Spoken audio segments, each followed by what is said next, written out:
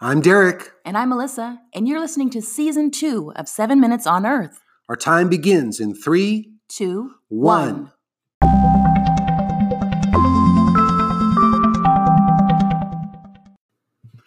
Episode 61, Pivoting in a Crisis.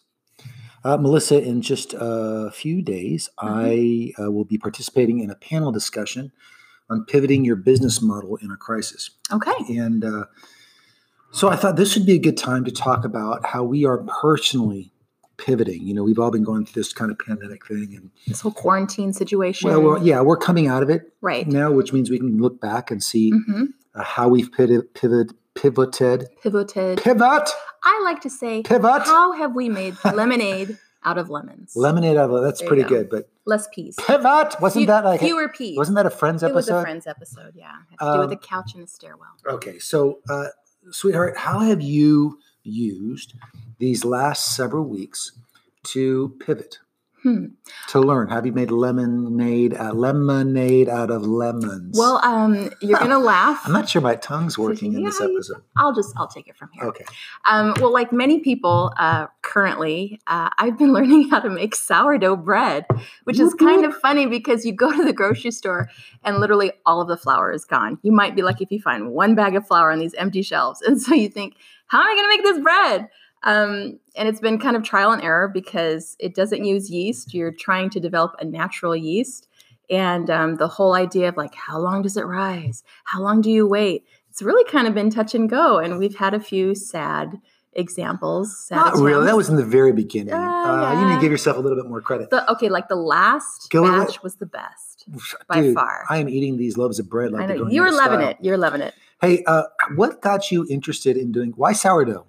I think we actually just watched a YouTube video, honestly. And you thought, why not? I was like, yeah, we can make that. You know, I mean, very few ingredients. It's just flour and water to get your starter going. And then you're adding flour and water to make the bread. Just a good season to learn something new. Yeah. And you enjoy cooking. I do like cooking. And you like cooking shows. I like cooking shows. Haven't really made a whole lot of bread in our history, in our marriage together. I've cooked other things. Yeah. I'm not really baked a lot. So this has been really fun. I feel like we've ridden some national trend waves. Like we were Chip and JoJo for a while with their home renovation. I know. And then it was cooking shows. Okay, I did not feel like... And now you and every mom in suburbia I did not feel like I was doing it because everyone else was doing it. I honestly think we were watching cooking shows. We watched a master class. We actually had no idea anybody else was doing it. We did it until we wanted to do it. And then it seemed like, wait a second, is everyone else doing this? Yeah. And then you start seeing like the Facebook posts, who's got sourdough bread starter? And you raise your hand. I've got some. Suddenly you see it everywhere. It's everywhere, yeah. When you start kind of looking for it. Yeah. So that's kind of what I've been doing, trying to excel a little bit in a new skill.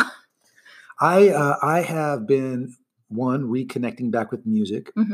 Two, I've wrapped up my last classroom experience in education. Right.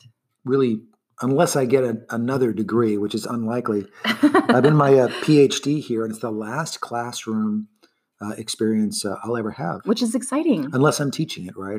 True. Or just attending for fun. Yeah. And but it was pretty cool to kind of think, wow, like that was it. You did it. So I'm still doing PhD work, reconnected with music. I learned how to Insta Live. Yeah. Well, we've all kind of been learning some new technology and trying to continue to meet with people or committees or teams that you're on. Zoom, or let's see, we've used also, what is it? Not Google Teams. What's the other one? It's is it Google Hangouts? Microsoft Teams and Google Hangouts is what we've been using too. My women's ministry group to try to connect and. Was that little last segment? Did that make us sound old? What was that last? What are the young kids doing? We just. That video Hangouts. We've never had to use it. We've always kind of been in person, and we like the, one-on-one, approach and everything. We've been able to connect with our friends in Europe a little bit more. Yeah. And see them. And I've been able to work on some personal branding as well. That's been really helpful. Yeah. I think I put out so much content just in terms of the volume of devotionals and Bible studies and messages and extra talks and meetings. But that's been so awesome because it's just really allowed, our Grace Point Church folks who, again, cannot meet physically to still feel like they're connected, still feel like you're reaching out. No, that's been great. It's been great. super. Let me just say this: Grace Point has been stellar, phenomenal. They've been stellar. They've really stepped up in serving one another and just trying to be there for people who are some of us are not finding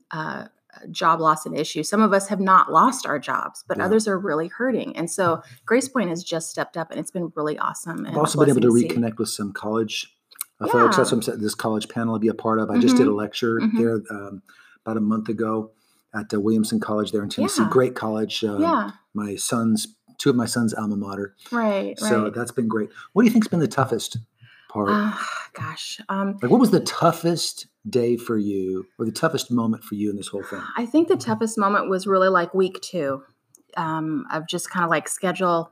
You don't have a schedule. You're being asked to not be a part of anything and keep your distance. Yeah. And week 1, you're like, oh my goodness, I'm going to get so much done, or I've got all these plans and everything. But by week 2, it really kind of hits you. You're like, man, I just really want to get together with these folks. And I just really, I want the one-on-one. I want the physical approach. I want to be able to give a hug. And that's been difficult too. We had a friend who, lost her father, and it was like, am I going to hug her and reach out to her while she's hurting? I think it has allowed us to be more creative. Yeah, for sure. I think we've had to think of ideas that we have never really been forced to think through before. Right. And that's been really helpful. It's been helpful for me as a leader. It's been helpful for me as a man, as a follower of Jesus.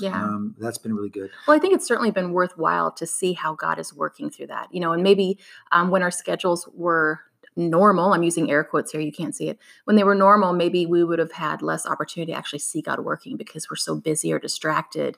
Yeah, I don't know about that, but it is interesting that when you lean into God in a time of a crisis, how God surprises you in different ways. My most difficult time by far going away was Easter Sunday. Oh, that was rough. That was a rough day. And just to miss everybody and not be worshiping, that was just really, really tough. But coming through this pandemic, I'm just glad to come through it. And I'm also glad to have to emerge from it with new skills and even slightly new focuses. Yeah. Or foci, right? Focal? Foci, many focuses. Maybe.